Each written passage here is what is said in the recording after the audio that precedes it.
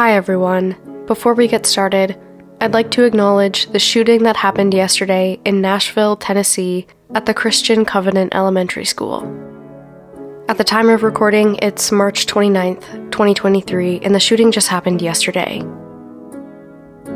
6 human beings lost their lives at the hand of an incredibly selfish mass murderer, 3 of whom were dedicated public servants, and 3 of whom were 9-year-old kids. There's a lot that can be said about crimes that happen in real life or true crime, about the value of being vigilant, and knowing that any of the crimes I talk about on this show can really happen to anyone. Even the most esteemed scholars don't know why people murder, kidnap, or sexually abuse others, and they don't always know how to prevent it either. But I think you and I, and likely all of those same scholars, know exactly why mass shootings continue to happen in the United States. Like most of the mass shootings that have happened, the shooter legally purchased all of their firearms, and reportedly they had no trouble doing it either. The widespread availability of assault-style weapons in the United States is a public health emergency. It's a crisis. And there are enormous amounts of literature that have come out that point to that same availability of guns as the sole determinant for why the United States experiences so many mass shootings in a year. It has nothing to do with the case I'm going to talk about, and I live very far away from where it happened. And yet, despite both of those things being true, this kind of violence tears giant gaping holes into the fabrics of society, and the ripples from it are felt internationally. I haven't been able to stop thinking about the families of the people who were murdered that day, and the bravery of the police who went in and subdued the shooter in, I think it was under 14 minutes. Although the Metro Nashville Police Department handled the situation with bravery, they shouldn't have had to. Mass shootings, especially in schools, especially targeted at 9-year-old children, are entirely preventable, and make no mistake about it.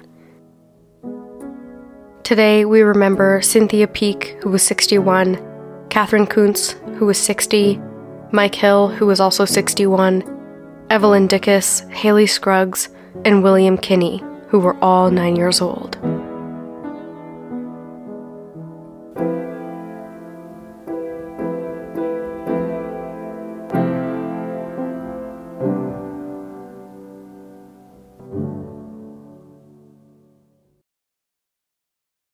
The Crimopedia podcast is a completely independent show that explores content of a potentially violent and disturbing nature. Please use your listening discretion. Hi everyone, and welcome back to another episode of the Crimopedia podcast. My name is Allison, and if I sound sick, it's because I am. I'm just getting over some sort of cold or flu, but I'm on the mend, and I didn't want to leave you hanging. Especially not with the case that I have planned out for you today. Today, we're going to be talking about an unsolved murder that has had Canadians speculating for over 5 years now. Usually, when I'm doing research into unsolved cases, a narrative begins to emerge that tugs on my own reasoning, making me begin to question or suspect a certain person or group. At the very least, there's usually a reasonably believable motive that someone can follow and might lead to a person or network of people who might be responsible for the crime. But in the case of Barry and Honey Sherman, billionaires of Toronto's affluent North York area who were found murdered in their home on December 15th of 2017, there are endless possible motives that many different people could have had to want to kill them, and each of them are equally viable. All of these motives lead to potential theories. All of these theories have numerous people connected to them who, at one point or another, have all been made to look guilty at the hands of a journalist. Of all the different theories in this case, it's possible to spin some sort of reasonable explanation out of all of them. So even though I'm sick, and even though I'm sure you can probably tell by my voice, I really wanted to get this episode out to you, because I'm so curious to know what you guys think about this case, and what you guys think happened here. We're going to talk about all these theories today. Maybe by the end of it, I'll have a clearer idea of what I think happened. As of right now, I don't have the slightest clue. But with that, we have no time to waste, so let's jump right in.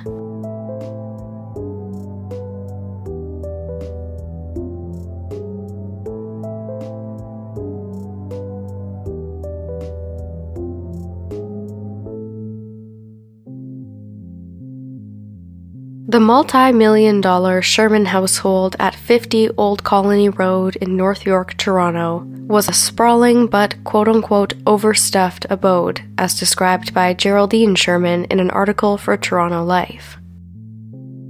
The house itself was sleek, it was modern, but the inside was decorated with lots of leather furniture, glossy stone floors, and a spiral staircase. It was full of art collected over the years by Barry and Honey Sherman, and had both an outdoor and an indoor pool. From what I saw of old housing market listings, most of the homes in this area of North York seem to be pretty similar. They all resemble what was inside the Sherman house, and most of the amenities are pretty consistent. They all are luxury: wine cellars and libraries, multiple parking spots, big, beautiful, sometimes gaudy kitchens, and plenty of space to do whatever wealthy people do in their spare time. But unlike the other properties on Old Colony Road, the Sherman house has now been demolished. If you look at the address on Google Maps, you can see nothing but green space, sandwiched between two other mansions on either side. Google Street View only shows a fence draped in a black tarp covering the perimeter with signs warning of surveillance. I don't know when these Google Maps satellite images were taken, and I'm not sure if it still looks this way. I live close, but not close enough to see it myself.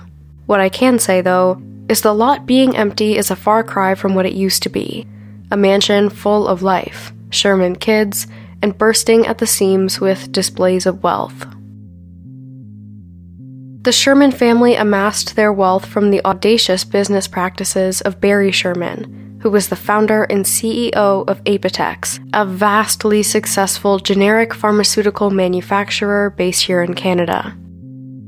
From the ground up, Barry Sherman built Apotex into an international empire. At the time of his death, reports from Forbes and Canadian Business estimated Barry's own personal net worth to be anywhere from $4.35 billion to $4.77 billion. This made Barry Sherman either number 12 or number 15 on the list of Canada's most wealthy men. But unlike many billionaires in North America, Barry wasn't just necessarily born into extreme wealth. It's not like he was just entirely lucky. Barry was also very, very smart. And this was true both in academics and also in business. With regards to business, he also amassed a reputation of being pretty vicious and doing anything he possibly had to protect his company. Barry Sherman was born in 1942 in Toronto to parents Herbert and Sarah Sherman, who both died in the 90s. His parents watched as their son Barry headed off to the University of Toronto's Engineering Science program at the age of only 16. He did this after spending all of his free time in high school, aside from getting good grades, awards, and honors, working for his uncle, Lewis Winter, who was the owner of Empire Laboratories. Barry would oversee operations at Empire Labs at a young age, which was a big deal in general, but considering Empire Labs was one of Canada's largest manufacturers of several widely used medications, including the broad-spectrum antibiotic doxycycline, Barry had taken on a big responsibility. Barry Sherman stayed with Empire Labs during his undergraduate degree at the University of Toronto, and would eventually go on to earn his PhD in astrophysics from MIT. Oh yeah, and he received the Governor General's Award for his thesis. No big deal or anything. Barry Sherman certainly had both a bright mind and a bright future ahead of him, and in 1967, the perfect opportunity to expand his horizons revealed itself to him. 2 years earlier, in 1965, Barry's uncle, Lewis Winter, the owner of Empire Labs, suddenly passed away from an aneurysm. His wife, Beverly, died only 17 days later after a difficult battle with leukemia. Beverly and Lewis Winter had 4 young children who, in the span of 17 days, lost both of their parents. These children were all minors, but they were the rightful heirs to Empire Labs. However, Barry Sherman, having worked there and having overseen operations since being a teenager, was of age and had enough motivation and capacity to take over the company.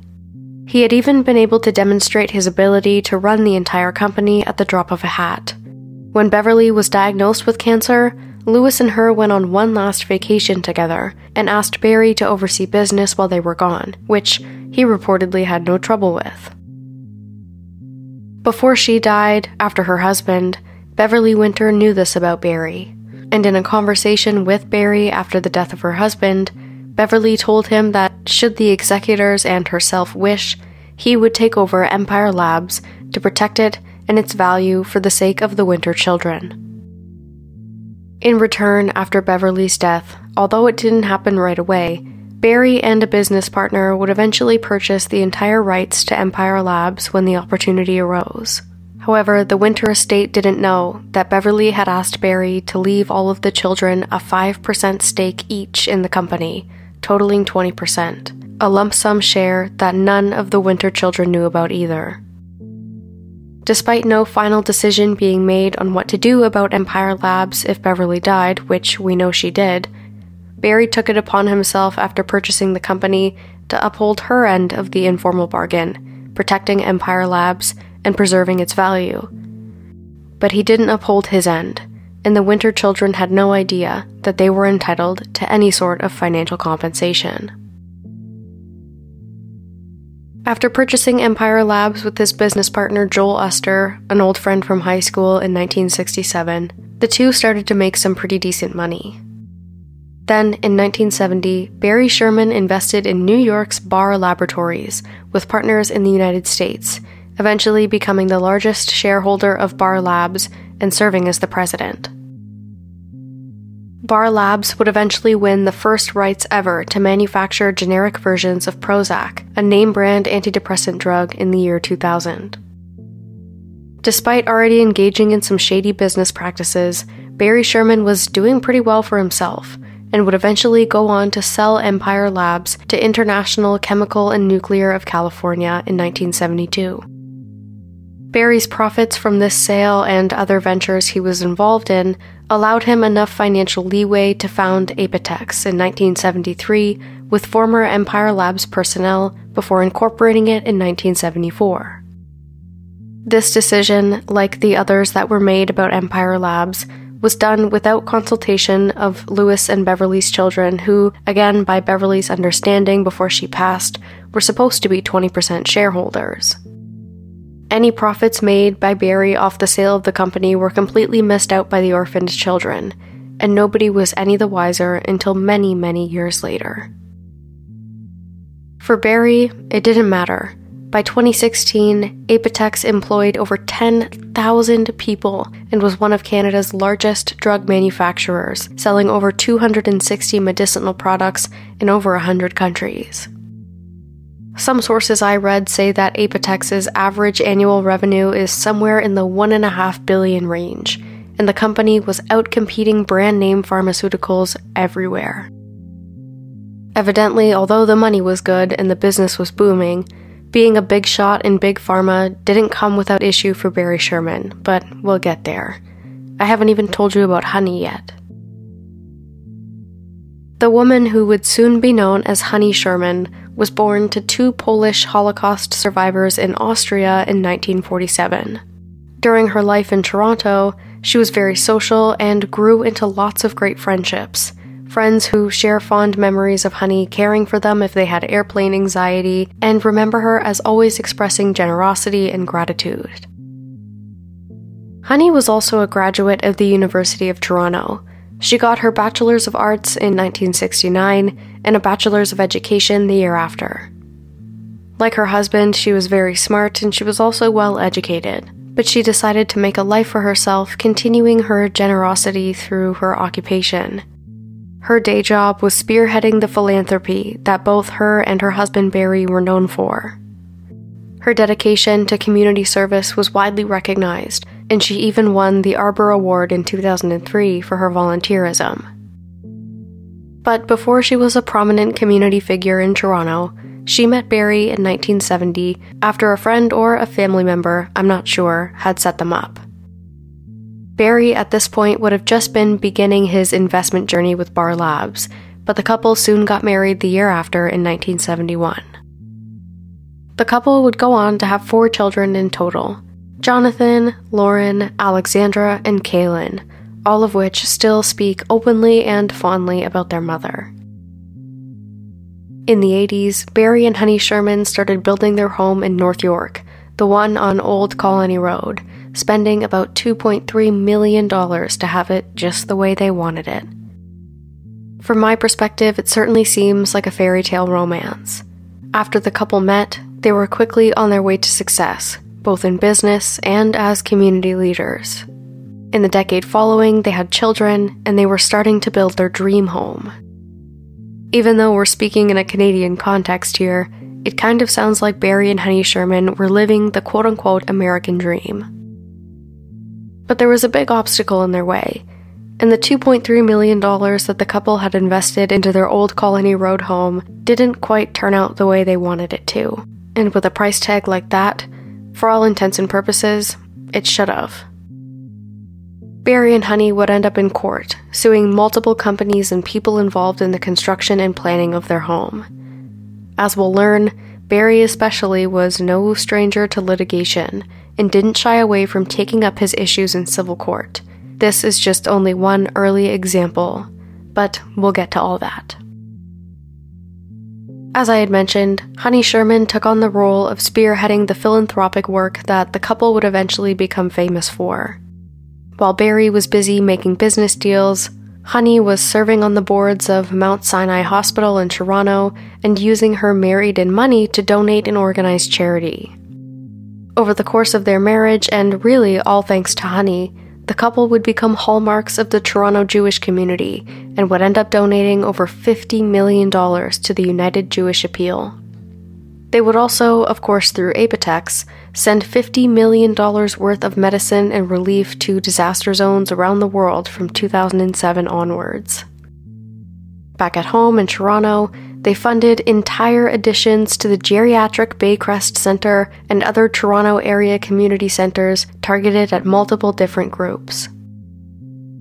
Through this kind of work, the Shermans eventually, deservingly, earned themselves a reputation of generosity.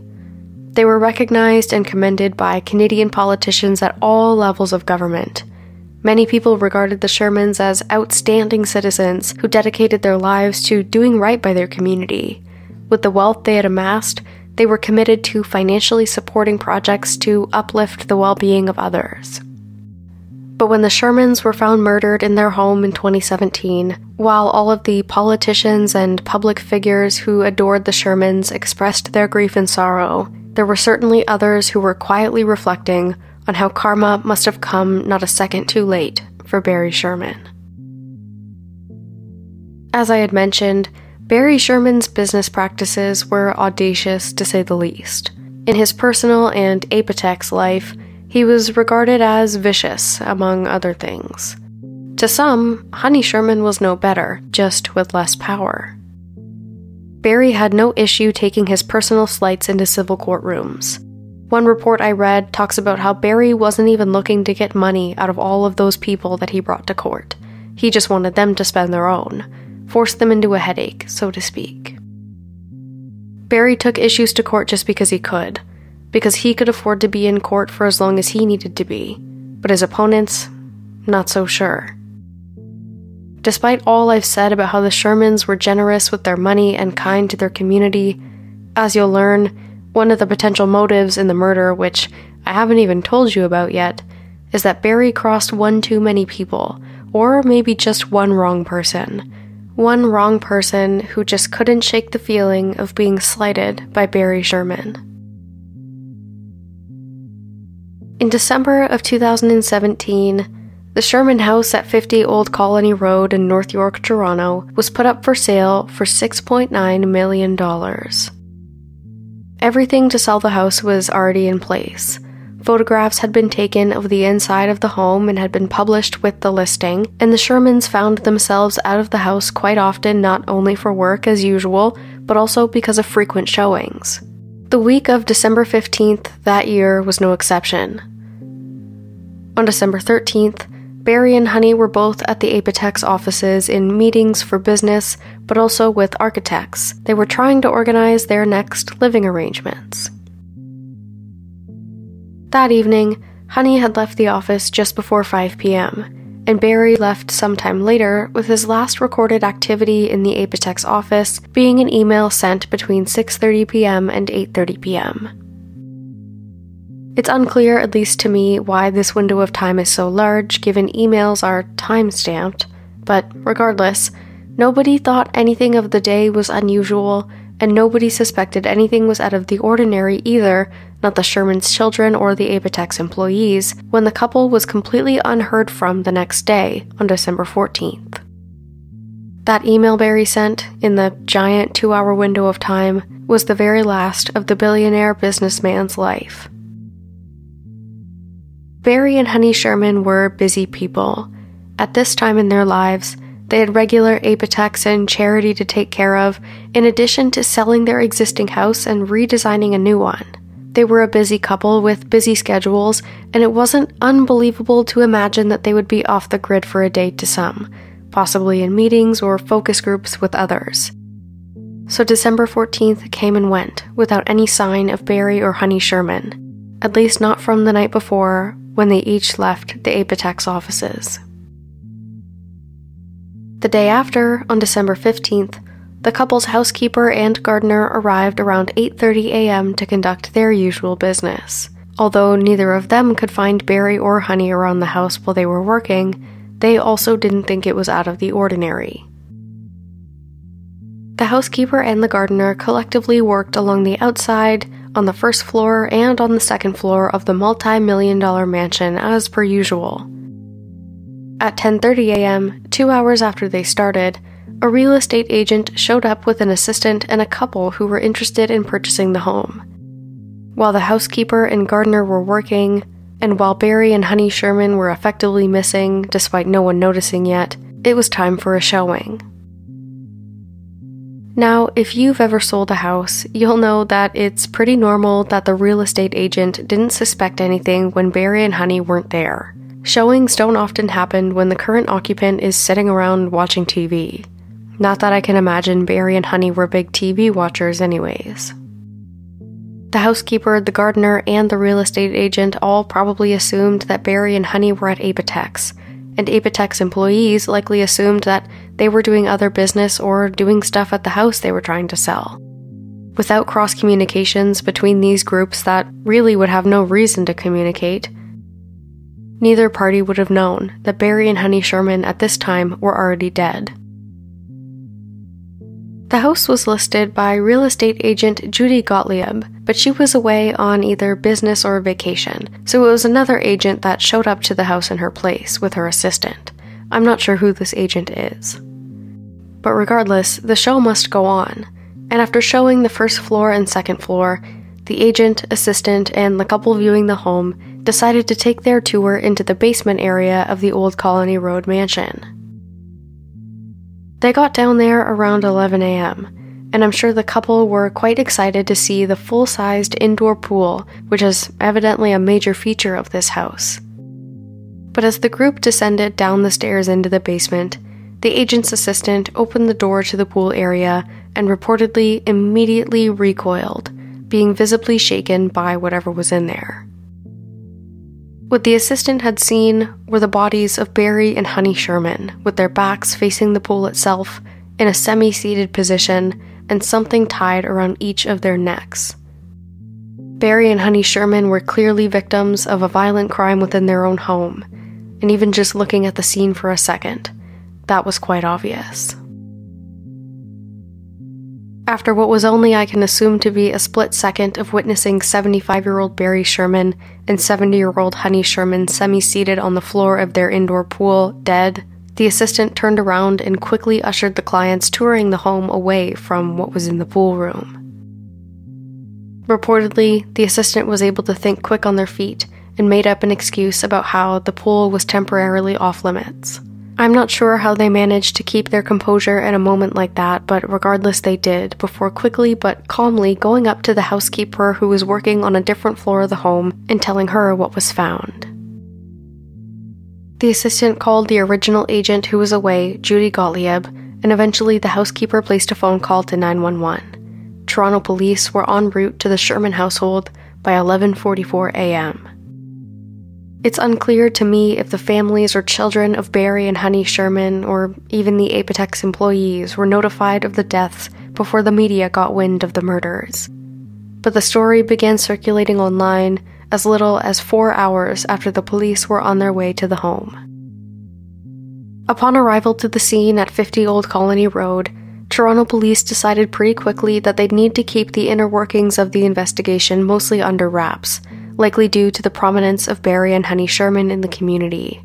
Regarding details of the investigation, there were some things that were released right away and some things we've had to learn in hindsight, but regardless, this is approximately the sum of the information as we know now. After being removed from the home, autopsies conducted on Barry and Honey Sherman over the following weekend on the 16th and 17th of December, done by Dr. Michael Pickup with the Office of the Chief Coroner in Northern Toronto, revealed that the couple both died from ligature neck compression. The results also showed that the couple might have been bound with something, as they had broken skin on their wrists consistent with abrasions seen from restraints. Reportedly, though, there was nothing found at the scene that police thought could be responsible for these injuries, at least not in the immediate area of the bodies, and there's nothing visible in any of the photographs. Details from reports by reporter Kevin Donovan with the Toronto Star outline many components of this case that it's quite possible we might not otherwise know. For example, his reporting indicated that Barry and Honey might also have been positioned, and their final resting position was eerily similar to a pair of human-sized sculptures they had in the home. I'm not sure how much weight this may carry, and it's entirely possible, actually more than likely, that Toronto police have been able to rule in or rule out the detail of positioning these bodies, but regardless, I'm just here to tell you everything I know. What I know from Kevin Donovan is that these human-sized sculptures are made of trash and are multicolored. I'm not sure what area of the house they were in, but reportedly they were a gift given to the couple that had been on display in their home for decades. The sculpture consists of two humanoid-like figures, and the male sculpture is seated left of the female, just as Barry and Honey were when they were found. Similarly, the male sculpture's left leg is crossed over its right, and Barry's legs were also crossed, but the other way around, with his right crossed over his left. Other details about the scene include the fact that Honey's cell phone, a phone that she never used, was found in a nearby powder room. People speculate that she might have spotted the intruder or intruders and ran to call for help before being overtaken, but we don't know. In addition, a pile of scattered documents related to the home inspection and sale of their house was also found on the floor just outside of the garage door entrance, in addition to a pair of gloves on the way down into the basement pool area. It's possible that Barry Sherman might have been walking around his home carrying these items when he was blitzed. It's possible that there was more than one person at work here to be able to get that done.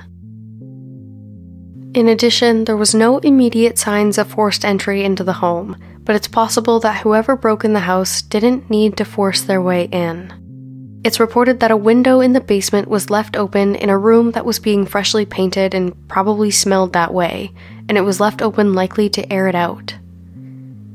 In addition, a door leading outside from the basement area was left unlocked when police arrived.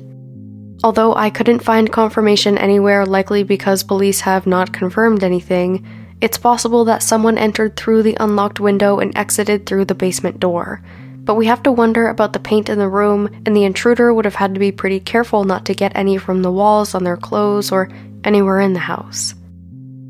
Not knowing exactly what happened and not knowing details in this case is a pretty common theme here. And similarly, if the intruder did get some paint on them or leave some sort of fiber evidence or a trail of paint behind, which is possible if that's how they got in, police definitely already know about it and we certainly don't. Kevin Donovan from the Toronto Star also speculates that whoever committed the murders is someone with at least some knowledge of the house's layout, so much so that they would have been able to get in and out of the house pretty easily. Typically, a statement like this usually means that whoever committed the crime was close enough to the victim to have been inside of their home before. But personally, I don't think it's a pretty far-fetched idea to assume that this person might have been able to get to know the layout of the house without ever stepping foot inside. Only a week or so prior, Barry and Honey Sherman had listed their house up for sale with photos of the entire layout publicly available. If someone had it out for the Shermans, or possibly saw the opportunity and decided to take it, the planning part would have been made easier because of that. In my opinion, it seems the most likely that Barry Sherman was blitzed at the top of the staircase leading down into the basement and subsequently the pool area, and the intruder or intruders had no issue finding their way out of the house into the backyard through that door that was left unlocked, which it's widely speculated that's exactly what they did. They made their exit through neighboring yards. Although we don't know a lot of the details in this case, and it's very unclear what information police have about the murders, the one thing that's certainly clear is the cause of death. Barry and Honey Sherman were definitely strangled with a ligature. But similarly to many of the details in this case, although the cause of death was defined, even the manner of death was questionable for quite some time. The Toronto Police Service's homicide squad was called in, and initially within the first few days and weeks, the media was reporting that the incident could have been a murder-suicide. People began speculating that Barry Sherman actually killed his wife, Honey, before turning on himself. This information was coming out from quote-unquote police sources, but not the Toronto Police Service itself. As someone who uses a lot of different media sources to find the information I'm looking for on cases, I'd like to think, and I'm sure you all would too, that citing sources of this caliber are supposed to be accurate, but clearly not always. The family was obviously quite unhappy with this speculation, and those who thought highly of Barry Sherman refused to believe he would ever do such a thing. It would come out later, at least from my interpretation based on reporting from Kevin Donovan, that the police's search warrants were misinterpreted by these quote-unquote police sources given the language that they used within these reports that indicated that, quote, Honey was the only victim in the home. Personally, I'm not sure why police would use this language in a search warrant, maybe due to misunderstandings in the 911 call. Maybe Honey is the only person the housekeeper who made the call saw, or the only person that registered in the assistant's mind when they found the bodies. It's entirely unclear. But what is clear is that the family would go on to hire their own criminal lawyer, Brian Greenspan, who assembled a team of detectives, private investigators, and a pathologist to clear up any misconceptions about what the police may or may not have thought that their father did. Brian Greenspan would go on to get a hold of Dr. David Chiasson, who was the former Ontario Chief Forensic Pathologist for over 6 years, before becoming a senior pathologist at Toronto Sick Kids Hospital. The family received permission for their own independent autopsy to be conducted by Dr. Chiasson, which is much more uncommon in Canada than it is in the United States. But these were unique circumstances, evidently. Dr. Pickup, who had conducted the original autopsies on Barry and Honey Sherman, was there with Dr. Chiasson during the second set of autopsies to show original crime scene photos and compare findings. From the photos and injuries seen, and I suppose upon a second look, they could tell that the Shermans had certainly been bound. The only thing that was unclear this time was if their wrists were tied in the front of their bodies or in the back. But regardless, the injuries on their wrists were recent and again consistent with restraints.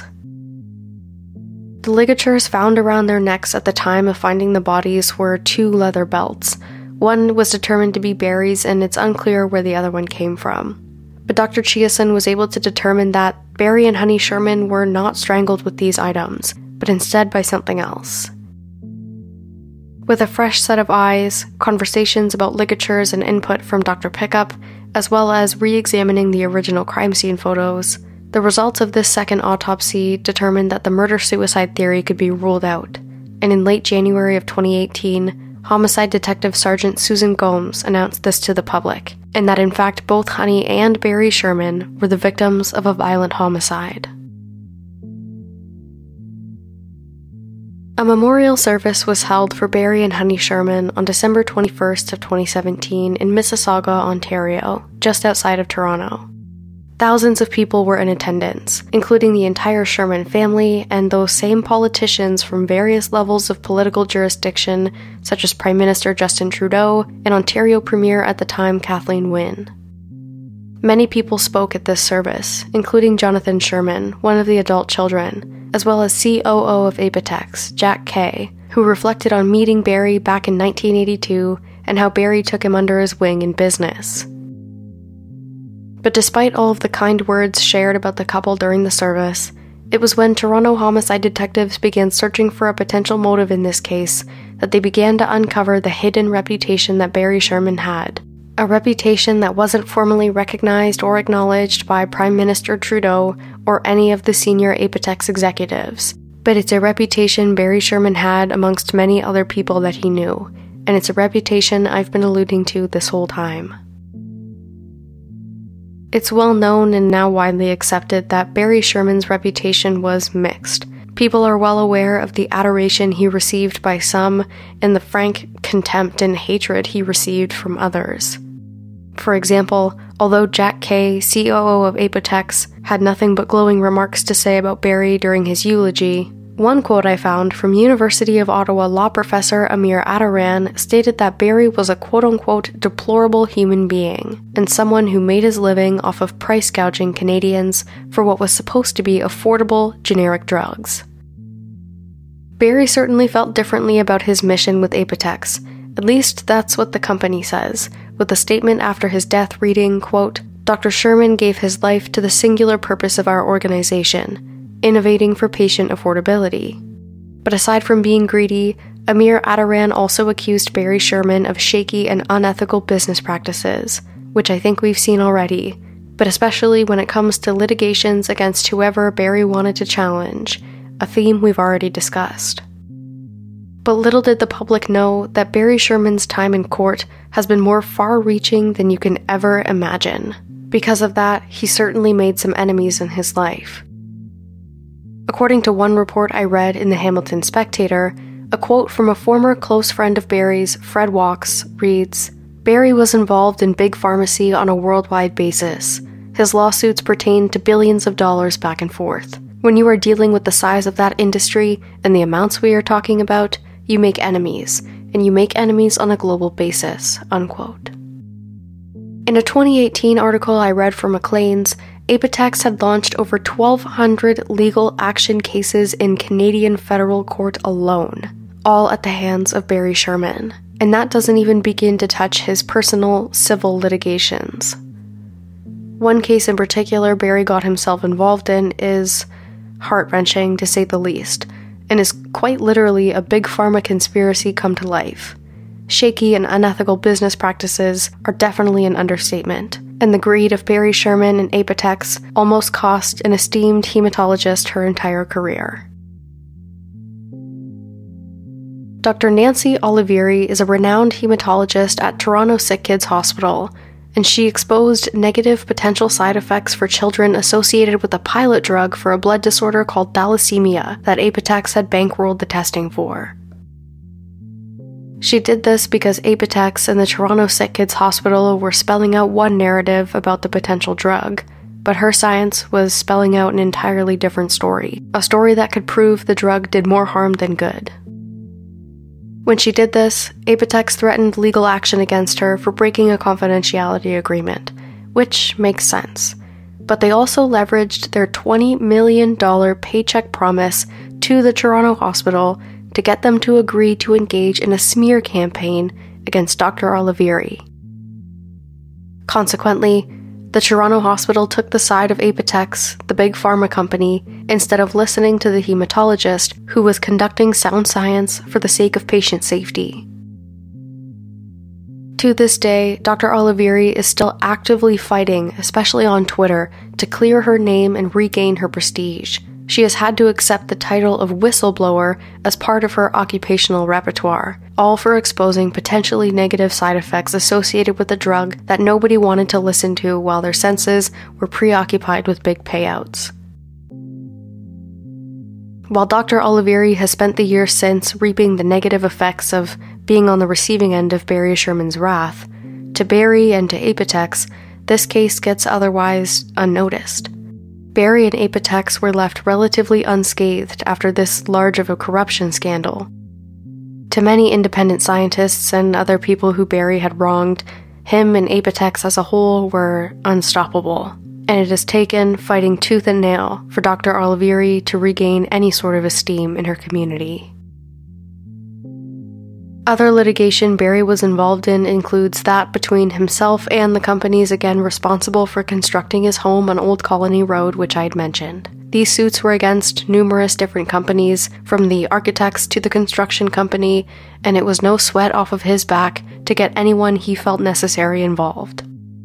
However, although I could speak for hours on end about the different court cases Barry was involved with and the different enemies he made along the way, the most famous case of Barry in court is likely the one involving him and Carrie Winter, one of the children of Lewis Winter, whose estate Barry purchased Empire Labs from, before selling it years later without sharing any of the profits with his children, including Carrie Winter, despite informally agreeing to do so with the children's mother.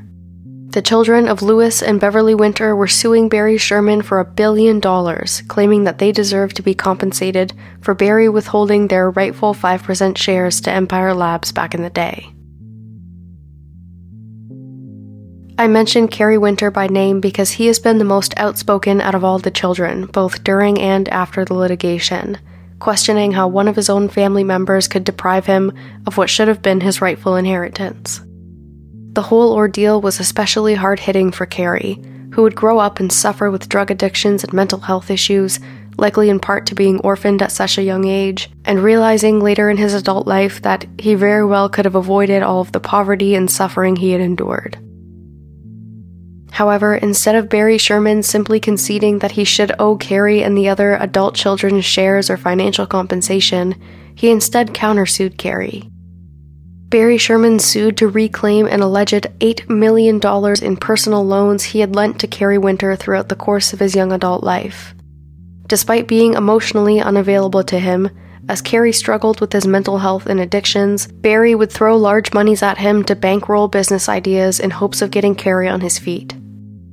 At the time, Carrie had no idea that Barry Sherman had been keeping tabs of all the money Barry had spent on him, or that he was ever expecting to be repaid, especially after finding out that 5% of a company that would eventually turn Barry into a billionaire was withheld from him. To that end, Barry says that the kids were too young to benefit from shares in the company anyways, and after so many years, it was too late to claim anything. Too late to claim what was rightfully theirs. Eventually, this suit made it all the way up to the Supreme Court of Canada, even after the death of Barry Sherman. And although I personally disagree with this ruling despite not being a qualified lawyer or anything of the sort, the Winter children lost and were not entitled to any financial compensation from what would now be Barry Sherman's estate. As you can see, there are clearly numerous different people and groups who may have had it out for Barry. Barry himself even acknowledges this in a book released in 2001 by writer Jeffrey Robinson titled Prescription Games: Money, Ego, and Power Inside the Pharmaceutical Industry. In the book, Barry said that he knows at least branded drug companies are after him and reveals that they have had private investigators tailing him all the time. What he doesn't know, though, is why none of them hadn't just hired somebody to kill him off at that point. He also acknowledges he had many other enemies, a fact that is certainly not lost on us at this point in the story. As you can see, in terms of narrowing down who would have had the motive to kill Barry and Honey, there are many different angles to consider. For Barry alone, there are many people who would have had the motive, and given the pictures of the house were available publicly online that detailed the entire layout, the opportunity was also there. It's possible that Honey Sherman might have been a victim of opportunity. Other people speculate that the couple could have been killed for unrelated reasons, and that Honey was also a target. People substantiate this claim with the Shermans' alleged Zionist beliefs and anti-Palestinian rhetoric. I don't know if Barry and Honey Sherman were ever outwardly anti-Palestinian, but there are some people who latch onto this theory simply because Barry and Honey Sherman donated generously to the Jewish community of Toronto. Other people speculate the murders could have been done at the hands of Jonathan Sherman, one of the couple's own children. Much of this pure speculation comes from reported contentious relationships between the children and their parents, but especially Jonathan had some passive-aggressive remarks to make about his father during a eulogy he read at the memorial service. Jonathan says things such as, quote, "I can remember literally every single individual occurrence when my dad did father stuff with me. He would come watch me play hockey or baseball once every season or two, but those few games were my Stanley Cups and World Series." Some people think that this is a jab at his father Barry Sherman for never being around, which is further substantiated by another comment made in the eulogy that says, quote, "To my mother, you were always such a good sport and so animated. You were my first golf partner and the only witness to my hole-in-one. Well, Dad was there too, but he was buried in his briefcase." Regarding the alleged contentious relationships, Honey Sherman herself admitted in an article for Toronto Life before her death that she didn't think any of her children would be keen on taking over Apotex one day, leaving the next in line to run the family business sort of up in the air. In addition, people find it quite strange that when the Sherman Old Colony Road home was demolished in 2019, that the kids left all of their parents' belongings and memorabilia inside of it to be destroyed. However, I think there is some explanation for all of this, although this is my own opinion. I think Jonathan's comments about his father in the eulogy can certainly be taken as passive digs, but I don't think that a workaholic and mostly absent father is enough of a motive to kill, especially when stacked up against all the other people Barry had slighted throughout his life. In addition, just because none of the kids wanted to take over Apotex doesn't mean any of them would go as far as to harm their parents, despite what some people say online. According to Jonathan, when he tried working at Apotex in his earlier years before fostering a career in business of his own, he just didn't like it. It had nothing to do with his relationship with his parents. But again, I guess we're just taking that at face value. With regard to the belongings left in the house prior to its demolition, it seems more common for ultra-wealthy families to leave personal effects behind than for middle or lower-class people to do so, according to some anecdotal reports I read. Not that I would know. Before the house was demolished in May of 2019, a self-proclaimed urban explorer broke into the home and found it left almost exactly as it was found back in 2017. This person reported everything from personal notes and medication being left behind to stacks of paper and what seemed like important documents. What this person did is frankly deplorable, to go in and break into a victim's home to snoop around. But that's besides the point. From his perspective and from ours, there's no telling what personal items were of sentimental value to the children or the Shermans, let alone if they were removed from the house prior to its demolition or not. Any quote-unquote important documents that were left behind might not have been so important after all, at least not to the people who loved the Shermans. I think after all that, given the many theories we can conjure up in this case, I think we can leave the children out of it, at least on the basis of these speculation points. Another potential theory I'm inclined to reject is the theory behind Carrie Winter's involvement, that relative of Barry Sherman's who was cheaped out of Empire Labs shares and potentially mass amounts of financial gain before being further countersued by Barry for money that was, according to Carrie, supposed to be gifts. As mentioned, Carrie had been quite outspoken and has conducted multiple interviews where he accuses Barry Sherman of multiple things, including attempts to solicit murder for hire against Honey, which have yet to be substantiated, especially in the wake of Carrie's ever-changing stories. Although I personally think Carrie had motive, and the rest of the Winter children have every right to be resentful and angry about Barry Sherman's actions, I personally think that Carrie Winter seems a bit too disorganized to pull off a crime of this caliber of violence, let alone get away with it. In an episode of The Fifth Estate that covered the murders of Barry and Honey Sherman, Carrie Winter made comments about Barry Sherman and how he felt hurt by his actions, such as, quote, "I was betrayed, my cousin hurt me, and now I want to hurt him." He would say things like, quote, I would talk about killing Barry, and it was very graphic. He would come out of the parking lot of Apotex and I'd be hiding behind a car, and I'd just decapitate him. I wanted to roll his head down the parking lot, and I'd sit there and wait for the police. Even further, Kerry Winter has no alibi for the night of December 13th, 2017. As mentioned, he also made allegations that Barry Sherman had tried to solicit murder for hire against his wife Honey on numerous occasions. Given all the allegations Kerry Winter was making in this interview with the Fifth Estate, the producers arranged for Kerry to take a lie detector test on camera, which he subsequently failed. Although I think we all know how we feel about lie detector tests and how they are unreliable to a great extent, thus not being even admissible in court, but when confronted with the fact that he failed the lie detector test, Kerry Winter conceded that he more than likely made up the entire story about Barry trying to solicit murder for hire against Honey, but he's not sure why he did it. Given after this he decided to start being truthful, he did say, quote, "I probably had reasons to lash out and do the dirty deed," likely referring to the murders of Barry and Honey. But he also says, quote, "I had nothing to do with it. I don't know who did it." Personally, I don't have anything really to substantiate why I feel like Kerry Winter is too disorganized to pull off a crime like this. I think maybe for someone so outspoken and willing to tell stories that are maybe or maybe not the truth, you would think that the incidental truth would accidentally come out during one of his outbursts, and it has not.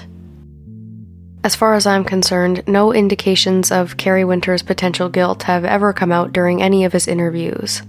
And although I think it's reasonable to assume that Kerry Winter should further be investigated to see if he does have any involvement in this case, I'm more than sure that police have already done so. Some people also believe that the murders of Barry and Honey Sherman could have been a professional hit.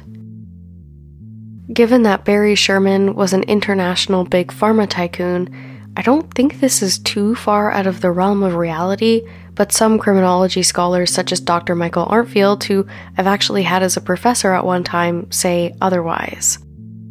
According to him, what happened to Barry and Honey is a very far cry from a professional mob hit, but I'll give you some insight into why some people think it might have been one.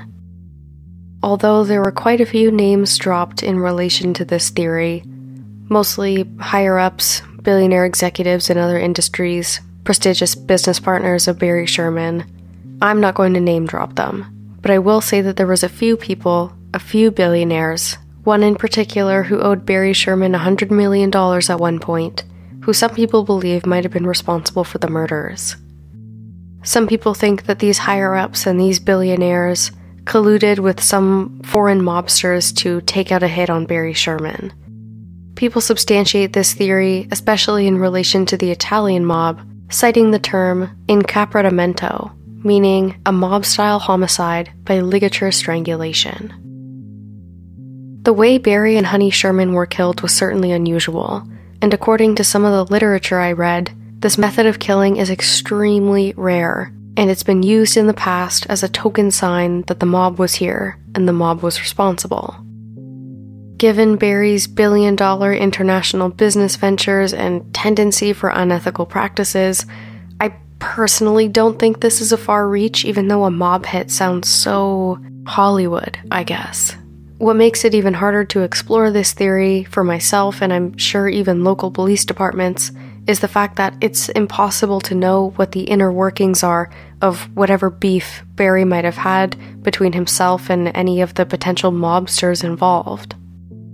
Just as easy as it might be to start diving into Italian mobsters and making loose connections between them and Barry Sherman, it's likely even easier to make connections between potential business partners who are disgruntled or feel slighted by Barry. Anyone who had ever uttered a single threat against him, whether to his face or in private, is equally suspicious at this point because we just have no idea. But despite all of this speculation around theories and potential suspects, in a 2019 report by none other than Kevin Donovan for the Toronto Star, he reported that the Toronto Police Service have some idea of what happened, noting that they do have a suspect who has refused to speak with police, but police are not elaborating on who that person is. He said, quote, One speculation I have is that there is indeed a suspect, somebody who they'd want to ask questions, who would have material information, perhaps even the person is involved and that person is not speaking. He also speculated that people who police want to get in contact with and are interested in speaking with may have fled the country. To me, this further indicates that it's probably not Carrie Winter who was involved in the crime, given that Kevin Donovan says that the suspect has not cooperated with police. Carrie Winter went as far as to take a lie detector test on the Fifth Estate. He's also been in for multiple police interviews and has been open about his feelings about Barry, knowing full well that some people on the internet will take that as guilt. On the other hand, Kevin Donovan's statements maybe to me substantiate that this is an international crime. Maybe it's a hitman, maybe it's a business partner, who knows, but the statement about the person fleeing the country certainly is interesting. At this point, the most up-to-date information we have about the case came out in 2021, where the Toronto Police Service's Homicide Squad released CCTV footage of a potential suspect they had. Toronto Homicide Detective Sergeant Brandon Price was speaking at a press conference when the public heard and saw for the first time video evidence of a potential suspect who was seen walking around the neighborhoods of Old Colony Road the night that Barry and Honey Sherman were murdered.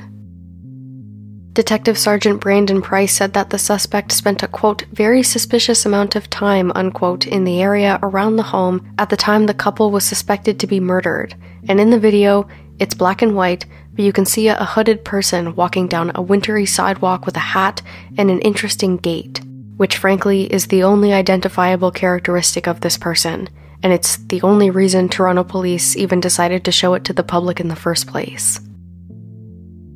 As this person is walking, they seem to be kicking up their right foot with each step in a very unique way. And whether that person is Carrie Winter, Jonathan Sherman, an Italian mobster, or any of the other probably dozens, maybe even hundreds of people that Barry had wronged throughout his career, it's totally unclear to us, and evidently to the Toronto Police Service as well.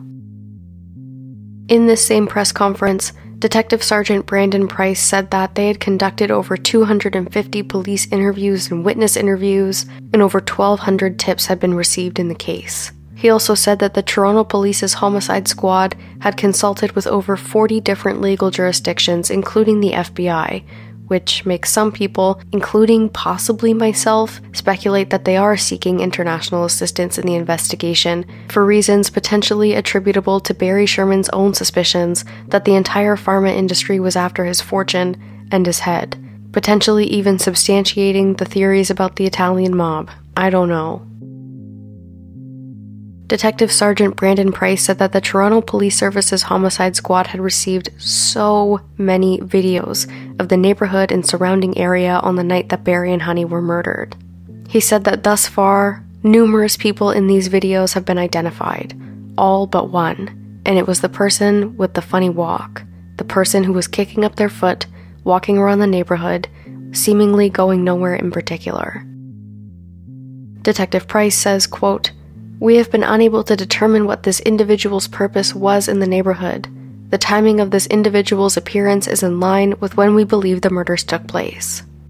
Detective Price then goes on to describe the person in the video, stating that they are between 5'6" and 5'9.5", and he further posits that the police are quite confident that this person is connected to the scene somehow. And as the press conference rolls on, and Detective Price knows he's being filmed, he looks directly into the camera when he asks the individual to come forward so they can be cleared. Whether this look was intentional or not, to me, it seems to be a signal that the Toronto police is on to them, and they want the person to know that. But again, it's hard to be certain.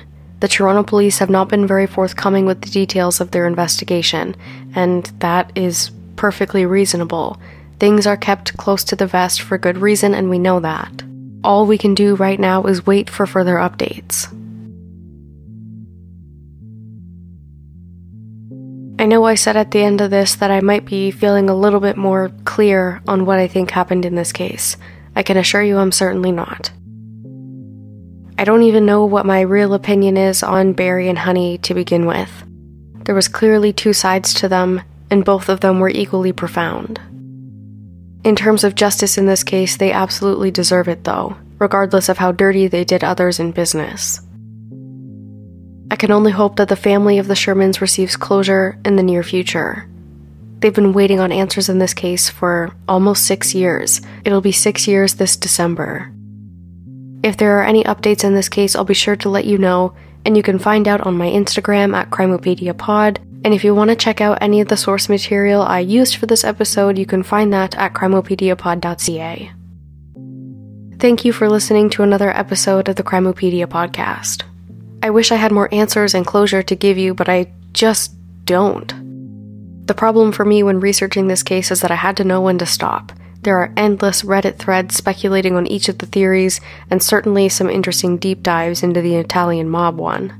I'm very curious to know what you all believe happened in this case, and if you think it's a solvable one. Personally, I think it's solvable. I think Toronto police have a lot more information than we do, and I can certainly see how certain questions we have in this case can be filled with answers that Toronto police likely already have. But until we hear the whole story, this is all we've got.